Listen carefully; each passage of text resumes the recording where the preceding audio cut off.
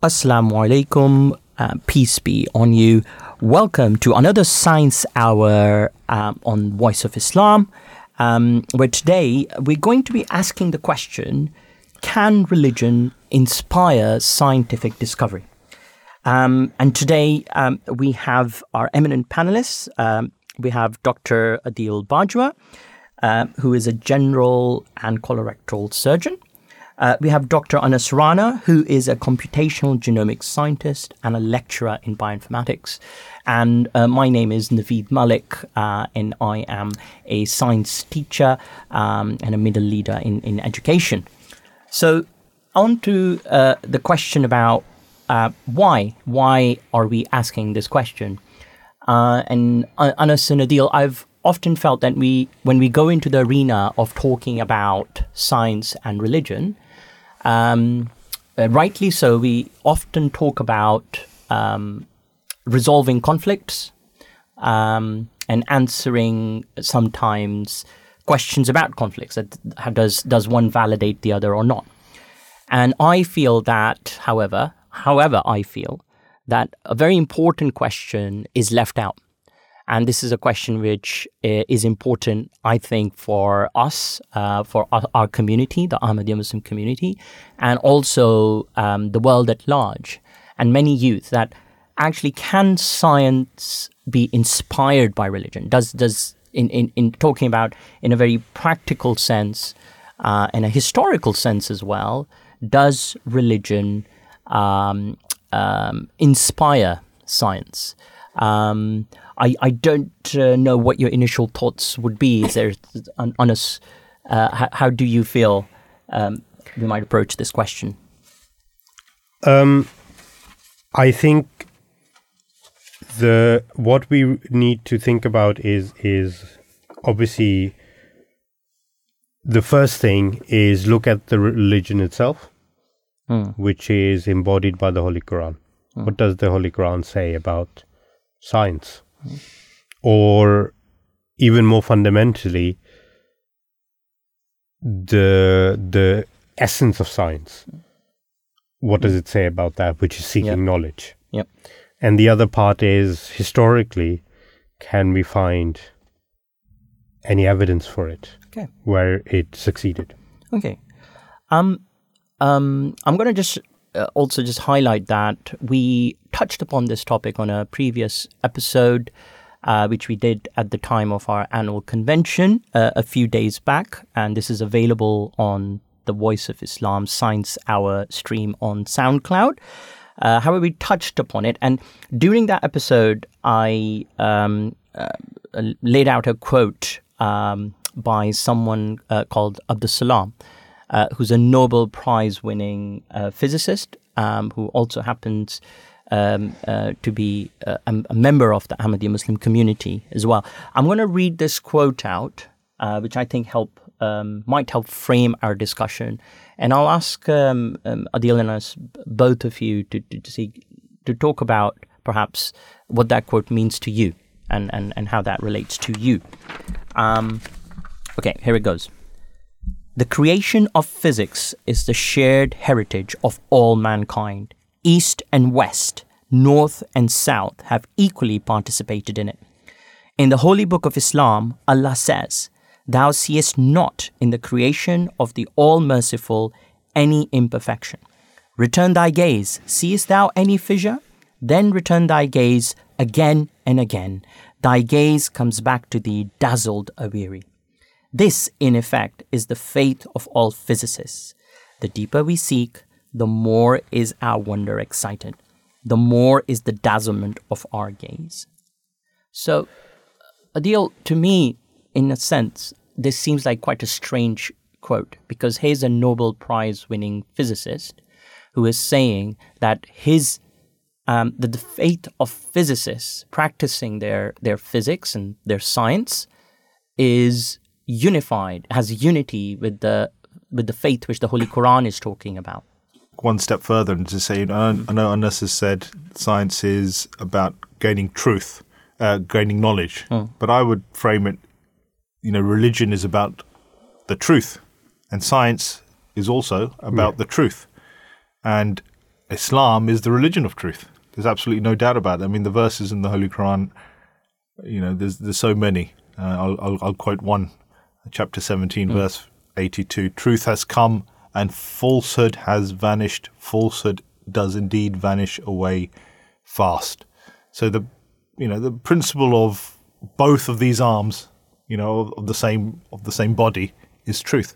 And that's how I certainly look at religion, and that's, I think, is the perspective of scientists like Abdus Salam, that there has to be complete, unity in these two branches. There's science, and then there's sort of the spiritual world. And we've talked about what the spiritual world means to us in previous episodes, and it's very much, I think, about the laws that pertain to human consciousness and morality, and the lack of incongruity between these two, between science and religion is definitely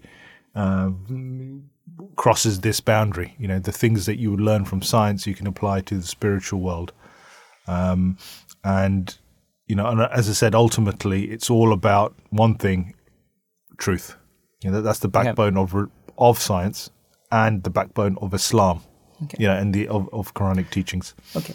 So just bouncing off that, Adil, I'm just going to go through some of the verses of the Quran about knowledge and about learning and reflection, which I could gather after kind of like a really initial search on this as well. So the first thing which is worth talking about is that the first 5 verses revealed, chronologically speaking, in the Holy Quran, the words have been used such as Iqra, read, Qalam, pen, Allama is repeated twice, and all about teaching and learning. When we look at the Holy Quran again and again, there is a really, really massive influence of knowledge as well. So Allah will exalt those who believe among you and those who have been granted knowledge to high ranks. There's a prayer which every Muslim child is taught in their youth, and that's from the Quran, and say, "My Lord, increase me in my knowledge." Altogether, if we have a look, there seem to be about 750 verses in the Quran dealing with natural phenomena and saying to the readers that go have a look at this, observe again and again. So there's a massive, massive emphasis. And another verse here, which I nearly left out, is travel throughout the earth and see how he brings life into being. Behold, in the creation of the heavens and the earth, and the alternation of night and day, these are indeed signs for men of understanding. So there's a huge emphasis on knowledge, but then there's another category of verses which also appear when we do a search. And that's where human beings are implored to reflect, to ponder, and think about things, not just observe, but also reflect on what they're seeing. So after a very initial search, where I looked for the word reflect just in the English translation on the Holy Quran app on Al-Islam, which is a fantastic tool for doing some of this research. So I found reflect 27 times. Ponder, I found 21 times mentioned, and I'm sure I missed out other synonyms there as well by not looking for them. There is a verse in the Holy Quran which says, "Who has created 7 heavens in harmony, no incongruity canst thou see in the creation of the gracious God. Then look again, seest thou any flaw?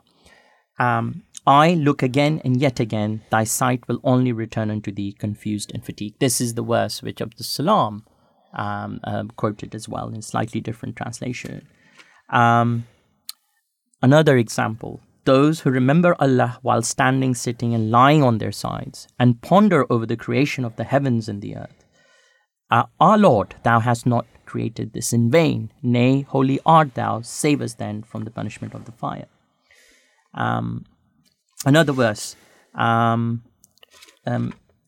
it is He it is, who spread out the earth and made therein mountains and rivers, and fruits of every kind he made therein in two sexes. He causes the night to cover the day. Therein verily are signs for a people who reflect. And I can go on and go on.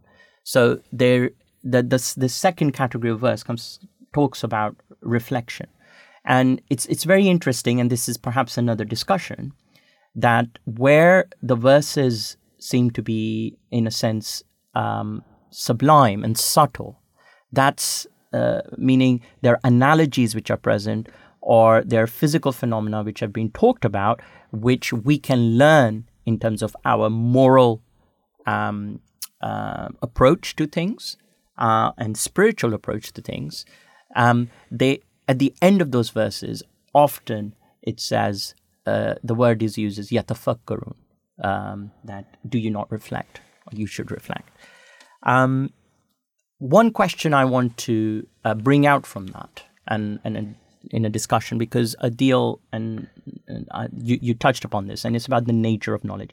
First of all, my question is that when the Holy Quran is talking about acquiring knowledge, talking about pondering and reflecting, someone might raise the question, this is all referring to spiritual knowledge, you might call it, or knowledge of religion or religious law.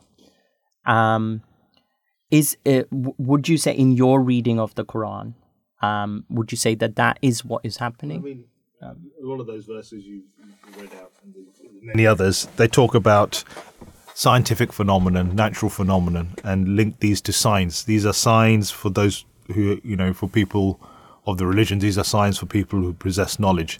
So the question I would ask is, what are those? What does it mean by the signs? And my interpretation of that is, one thing is that when you look at these phenomena, and my personal interest is evolution. You go into evolution, you go into the details and nuts and bolts of what you learn about the evolution of organisms. And one of the conclusions I get, and many people get, is that evolution is something that there's knowledge in there that must come from somewhere else. That there is a creator, in all probability. So, not definitive proof. I think it falls short of definitive. God falls short of God manifesting Himself, and we've discussed this in previous episodes as well. That God hasn't, I don't think, chosen science as the means of how He, reveals Himself to human beings. But as these verses say, there's signs. So there's great encouragement for someone who studies science to think that where does this come from? There must be a creator. There's a next step. The next step is spiritual. So that's what I take from what the signs are. And the other thing that we've been beginning to discuss is how some of the laws, in nature and the laws of science can be applied to the spiritual world. Was that, it's not just a case that the natural world has been created just so human beings can think maybe there's a creator, but actually it's also to learn something about, the other world, as it were, that exists, the spiritual world. So that's my interpretation of science. In general, I agree with that. The one thing I would add is, for me, it's really important. We did an episode on this in this series before, because we believe that there is no difference in principle, between science done appropriately with the right motivations and following religion with the right motivations and in the right way. So I don't see why this idea of reflecting, again, applies to both. Because how do you become a better spiritual human being? You reflect on the teachings, on the laws of Islam, and on yourself. As we say, the greater jihad is bettering yourself.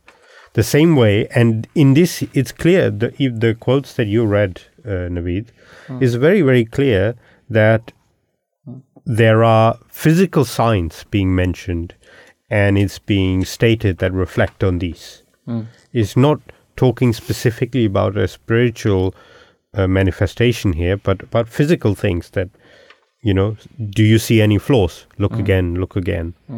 And in several other places, in a similar fashion. So I think, yes, there is an aspect of reflect which applies to both, because again, like we stated at the beginning of the program, Adil, you mentioned it, that there is this commonality between your spiritual development and thinking about science. So I think that's what this wording reflects as well, that pondering, reflecting on both is how you achieve greatness in both. Isn't it curious that, I mean, we often in our modern world talk about religious knowledge, spiritual knowledge, as opposed to scientific knowledge. The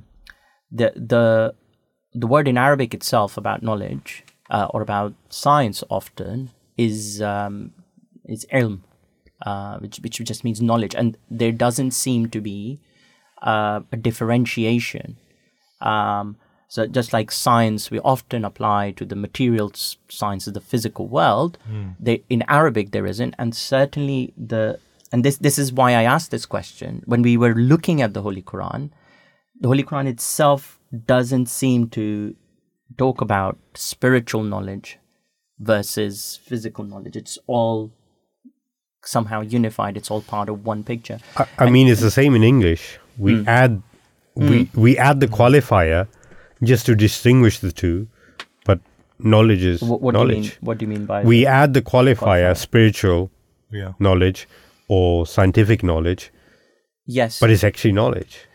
True, very true. But in terms of what we might talk about the sciences, of course, and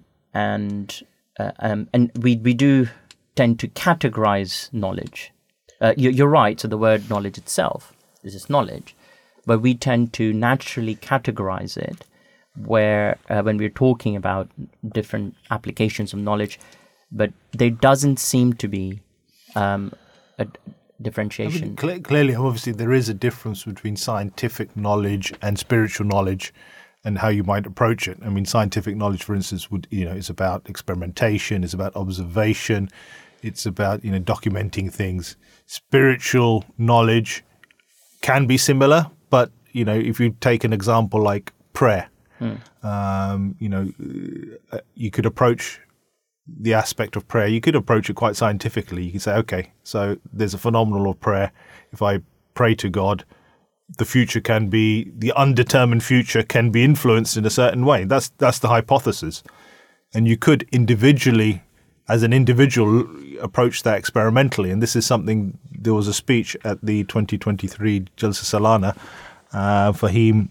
Dr. Fahim Qureshi from USA. He did a speech where he spoke about how you can look at prayer in the scientific way. And actually, the promised Messiah himself also approached various prayer challenges in a scientific way. He said, he challenged people to set up an experiment where he would pray for sick people, and he would, challenge someone to simply pray for them, and the truthful person would, come out victorious in a sense. So you can approach something like prayer in a scientific way, but the interesting thing is that the results of that experiment, the result of the knowledge of whether prayer actually works, is something felt by an individual. It's not something that you can give to someone else. And we will all have experience of this. No, but in reality, if you look at science as well, it's the same thing. I, as a scientist, will build up either through my publications or whatever, a platform that other people will believe what I'm saying, but it's individual. If I perform an experiment, I don't do experiments, but if I do something, if I do a piece of research and I present it, it will be rare that someone else replicates the whole thing, the whole procedure fully. But I think...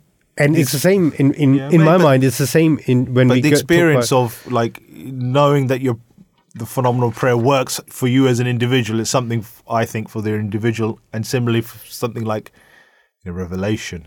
Someone says, "I've heard a revelation," or and the simplest thing would be something like a true dream.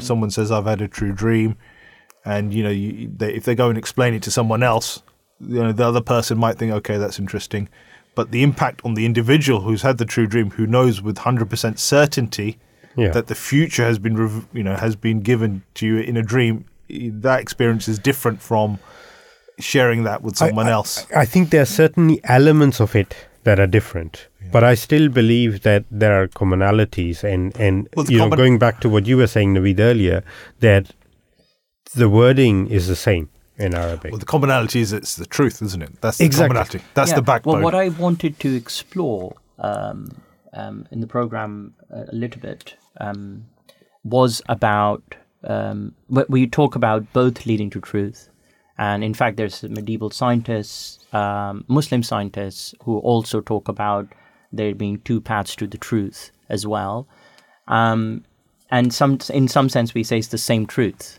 that they both will lead to God, and so I wanted to explore that boundary and that interface, that when we say spiritual knowledge, and I'm deliberately, I will not use the word religious knowledge, because you can kind of get confused with scriptural knowledge and analysis of scriptural texts, which I'm not getting to, is what we might call spiritual knowledge, and that's becoming aware of existence of God, becoming aware of the truthfulness of a scripture through various means, and so where is the boundary? Or is there a boundary between spiritual knowledge and what we might call physical knowledge of a physical world? Is the spiritual world something completely fundamentally different from the world that we seem to inhabit, the physical world?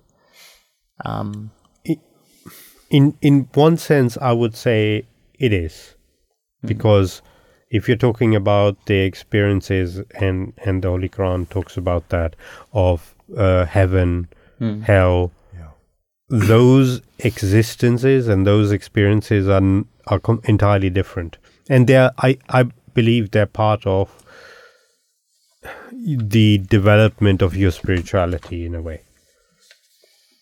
At least that's how I look at it. Now, in terms of the thinking about the scientific world, there are certain elements of the spiritual world, I think, at the moment, you will never be able to probe with scientific instruments, as it were, because they are removed from each other. There's a limit, isn't there? There's obviously the Holy Quran speaks about this, but there is in certain areas. I think there's an overlap. There is there is a path through it. An example would be you talk about heaven, life after death. Now, an example from the Holy Quran of an experience of that is sleep. The Arabic word for sleep is the same word for death. And if you think about what happens when you sleep, one thing that happens is that you dream.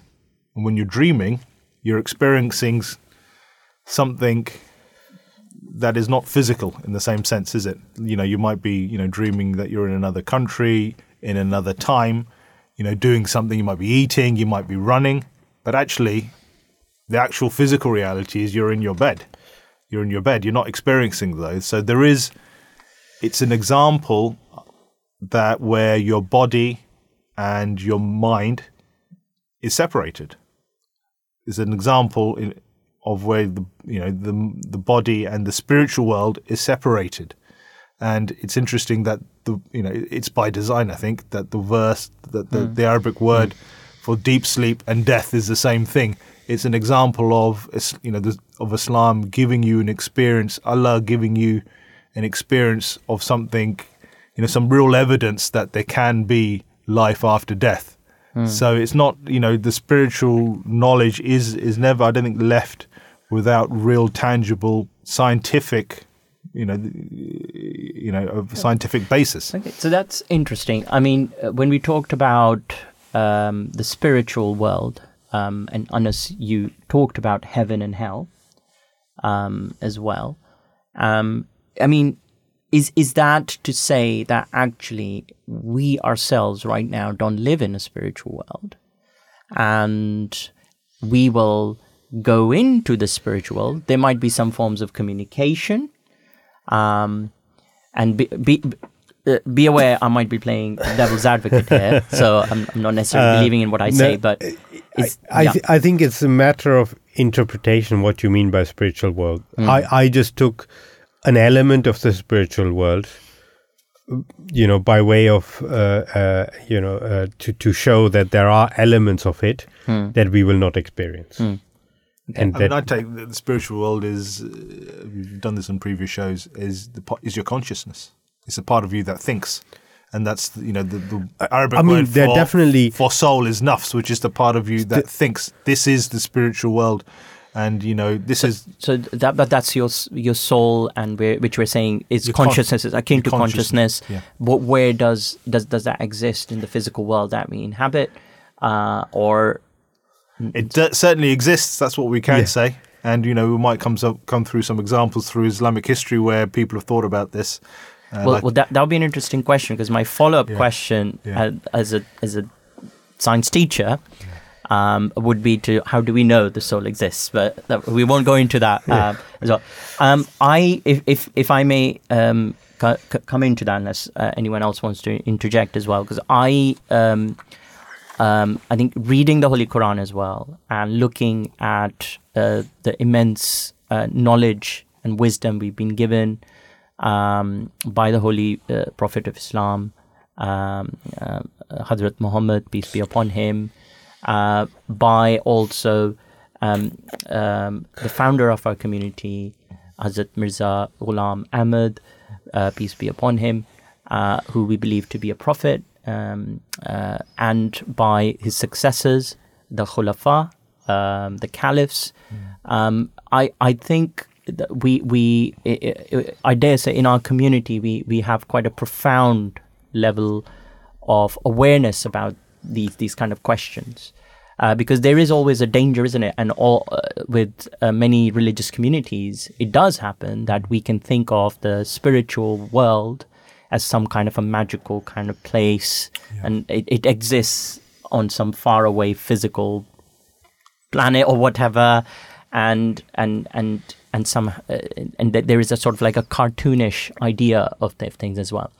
In particular, I remember from some of the question answer sessions with the fourth Caliph of the Ahmadiyya Muslim community, Hazrat Mirza Tahir Ahmad, having discussions on this, and I found them quite profound. I mean, first, if I may go back to the Holy Quran, where the verse within the Holy Quran where it says that eyes cannot reach him being God, but he reaches the eyes, and he is the incomprehensible.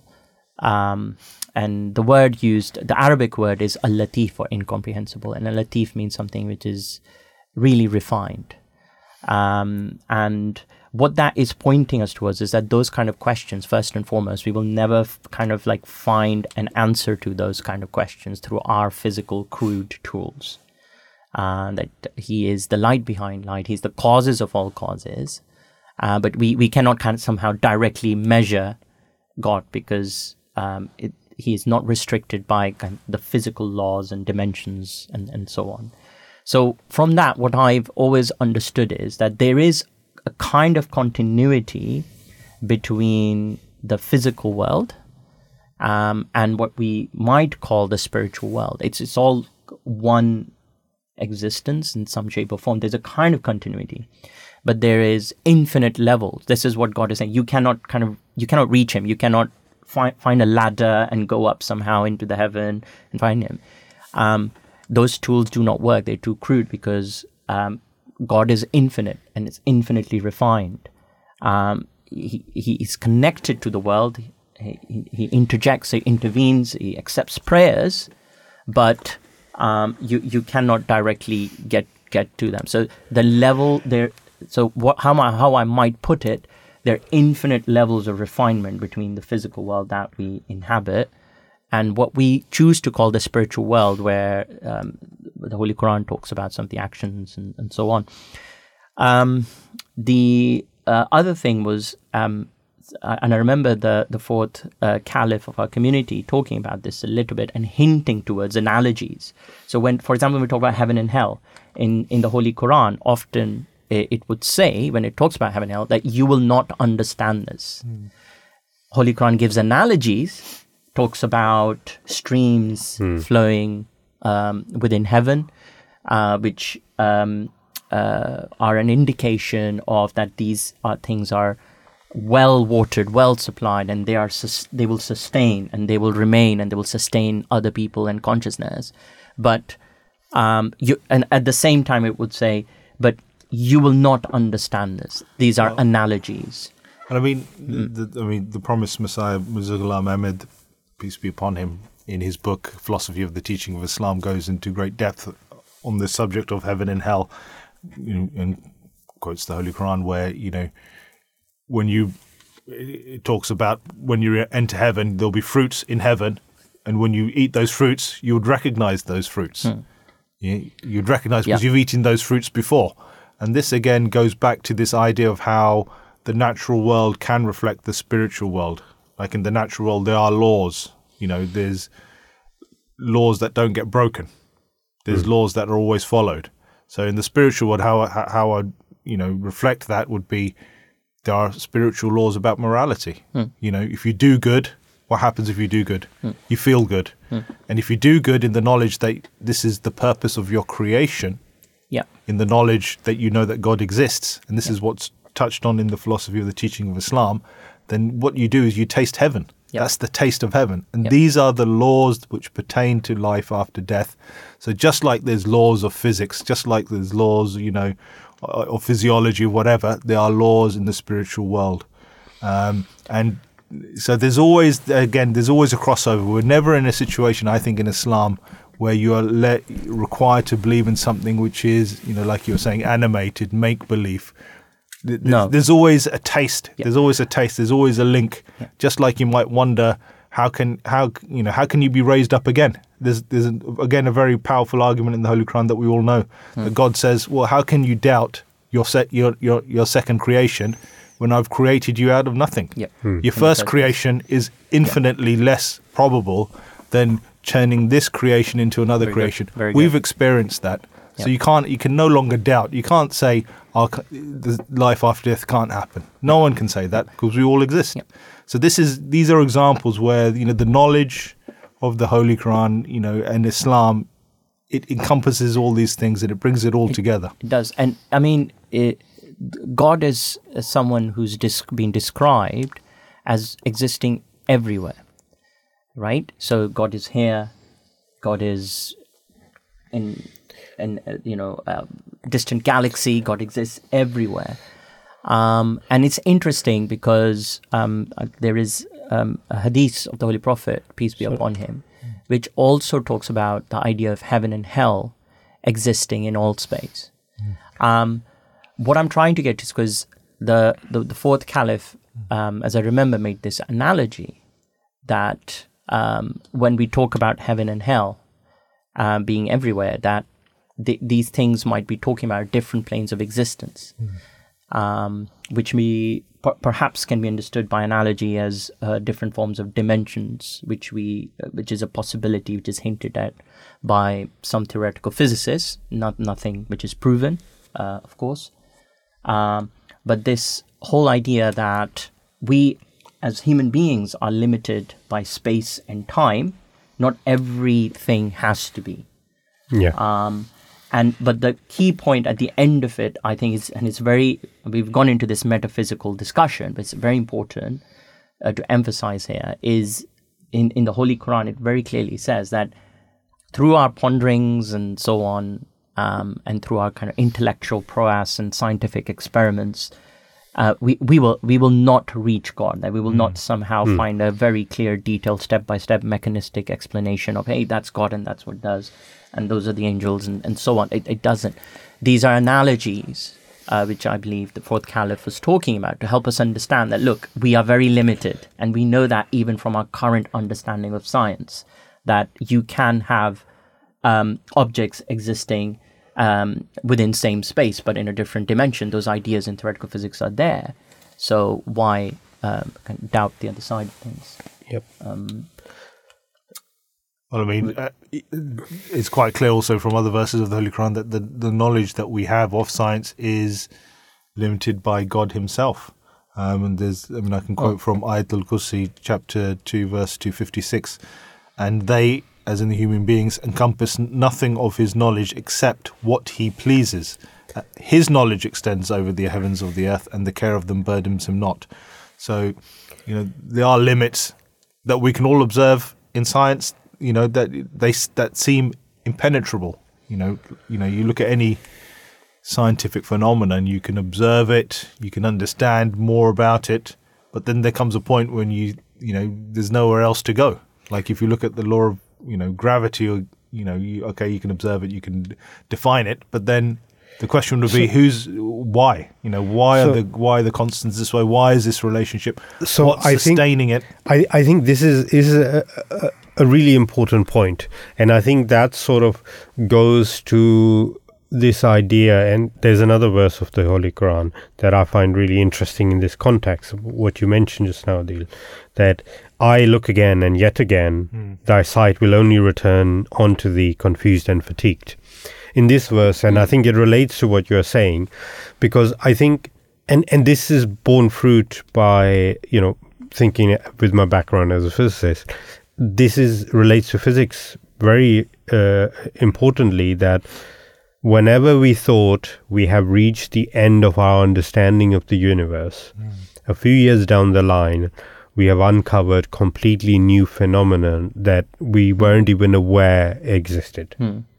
And is happening again and again and again. If it happened once, I would say, okay, this verse, what does it even mean? But it keeps happening. And you mentioned gravity just now, Adil. It's the same thing with gravity. Yeah. When Newton formulated his theories of gravity, at the time, people thought, all right, it's fixed.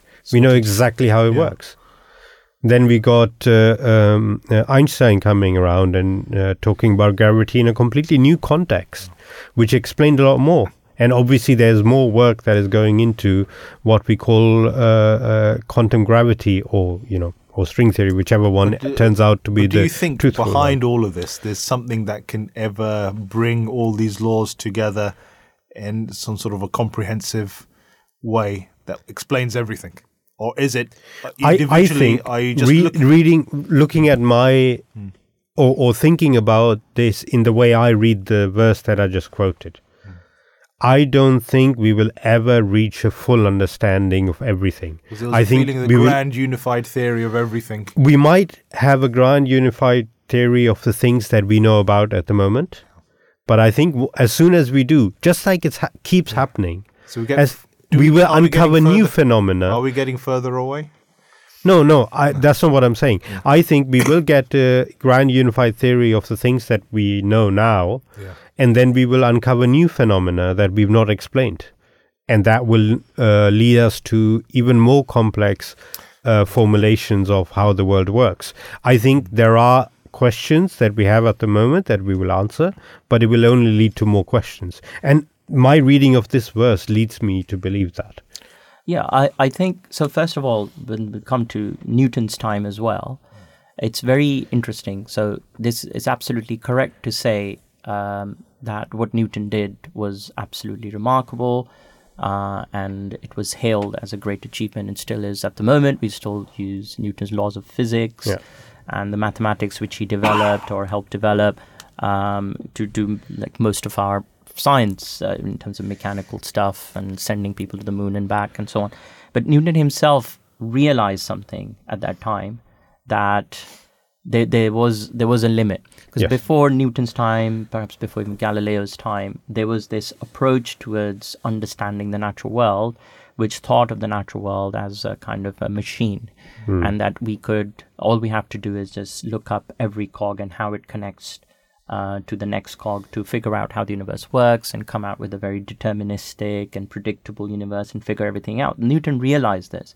And that's why actually Newton's laws is a theory. It's a model of how gravity acts. Actually, Newton doesn't even offer an explanation for this, right? So it's a mathematical equation. Newton's laws of motion is an inverse squared law. And it can predict. But this is generally the case with all of the things that both of us, Naveed, learned in our undergraduate in physics, that these are laws that describe the universe as we observe it in certain limits. There's no law that claims to be all-encompassing. And any good scientist worth their salt will talk about things as models. Yeah, exactly. Basically. This is a good model for understanding. Exactly. And this is the same thing with anything, that sometimes there are really good models for certain things. Quantum mechanics, you can't easily describe the throwing a ball using the laws within quantum mechanics. You might be able to with some difficulty and calculations for several years, but it's not really, and that's the same thing. Again, that's why I like this verse so much, because it really shows that there are certain things, you look at them in a certain way, you will understand them. And that's we were talking about spiritually, it being another plane of existence, etc., spirituality. And that's for me the same thing, that will we uncover certain aspects of spirituality? Maybe. But I don't think we will ever get to a point where we fully understand it. And that's the verse that you quoted as well, Adi. I think by spirituality, we're really talking about awareness and existence of God, really, aren't we? Yeah. Right? And from what I can understand, that the difference between what we call our lives now and the hereafter, so after we die, is that we, in a sense, the physical world, the veil of the physical world will be removed in that sense. And to us, the awareness of God will be fully manifest, and how we have actually refined ourselves, our character, and ultimately our souls will connect very directly.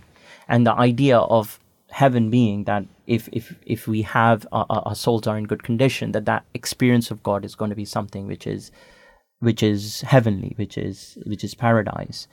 But we will also realize that if we haven't done good works and we haven't treated our souls well in that sense, that distance from God will be fully manifest.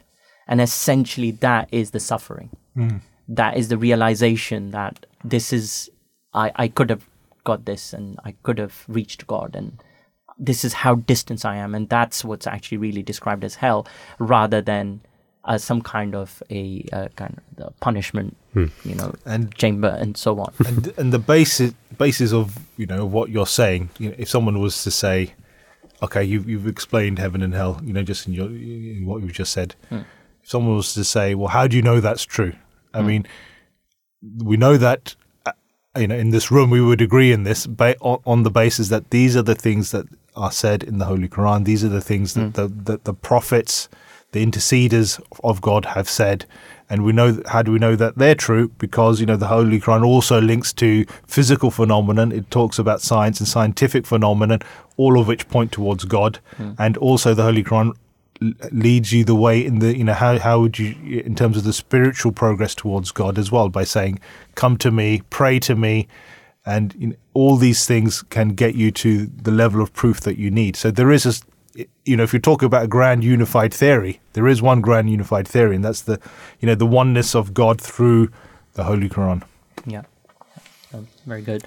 And I think, if I may bounce back to Anas, what you were talking about in terms of that particular verse, where the believers are studying nature and the heavens and the earth, which is essentially the totality of nature, and their gaze will return to them dazzled and weary. But at the same time, am I right? It also says our Lord Thou has not created this in vain. Yeah. This is part of that verse, isn't it? Yeah, exactly. So this is kind of like the story, in a sense, of science as well, because there is a remarkable amount of unification and understanding just taking place in science as well. And just talking from a fundamental science perspective and a physics perspective, where we used to think of electricity as a different phenomena from magnetism, we understood it now as electromagnetics or electrodynamics. And optics is also incorporated into that. So we would have thought of these phenomena and forces, we would have had, 10 or 15, even 200 years ago or so. But now we have distilled it down to 4. And we're talking about, however, so that's a remarkable achievement. However, it hasn't, that unification hasn't happened, and there are always glimpses within the experimental data of like this something doesn't fit. So the model which we have, which we're talking about, the grand unified theory of the fundamental forces, gravity is not within that. So gravity is understood in a very different framework as well, and it's not part of that. And also, I'm just going to bring this in. I read this just a few days ago, that there is, I think, further experimental evidence towards the existence of a fifth fundamental force as well. So they haven't out and out come and said, so there's not enough evidence to say that this is it, this exists. But there's further fundamental sort of experimental verification that there's certain behaviors of muons, which are like heavy electrons, they don't fit in with our standard model as well. So in a sense, what seems to be happening is that verse seems to be describing that process. When you were saying this, Anas, it's quite beautifully that there is purpose. There seems to be a kind of a design behind things. There is symmetry and so on. But also, when we get to a kind of like a framework, there's another layer which appears behind this. And it keeps on going in forever. When you talk about a purpose, that this hasn't been created in vain. I mean, my one interpretation of that is that the universe has been created for human beings, for human consciousness to come into place, so that the spiritual world can also come into being. And I think there's lots of hints of that in scientific phenomenon. And an example will be something that we may touch on in another episode, like the extreme fine-tuning of the universe. How things seem to have been designed for human life to exist, which is the prerequisite for consciousness and, of the spiritual world. Very good. Okay, with that thought, I think we're going to end this episode.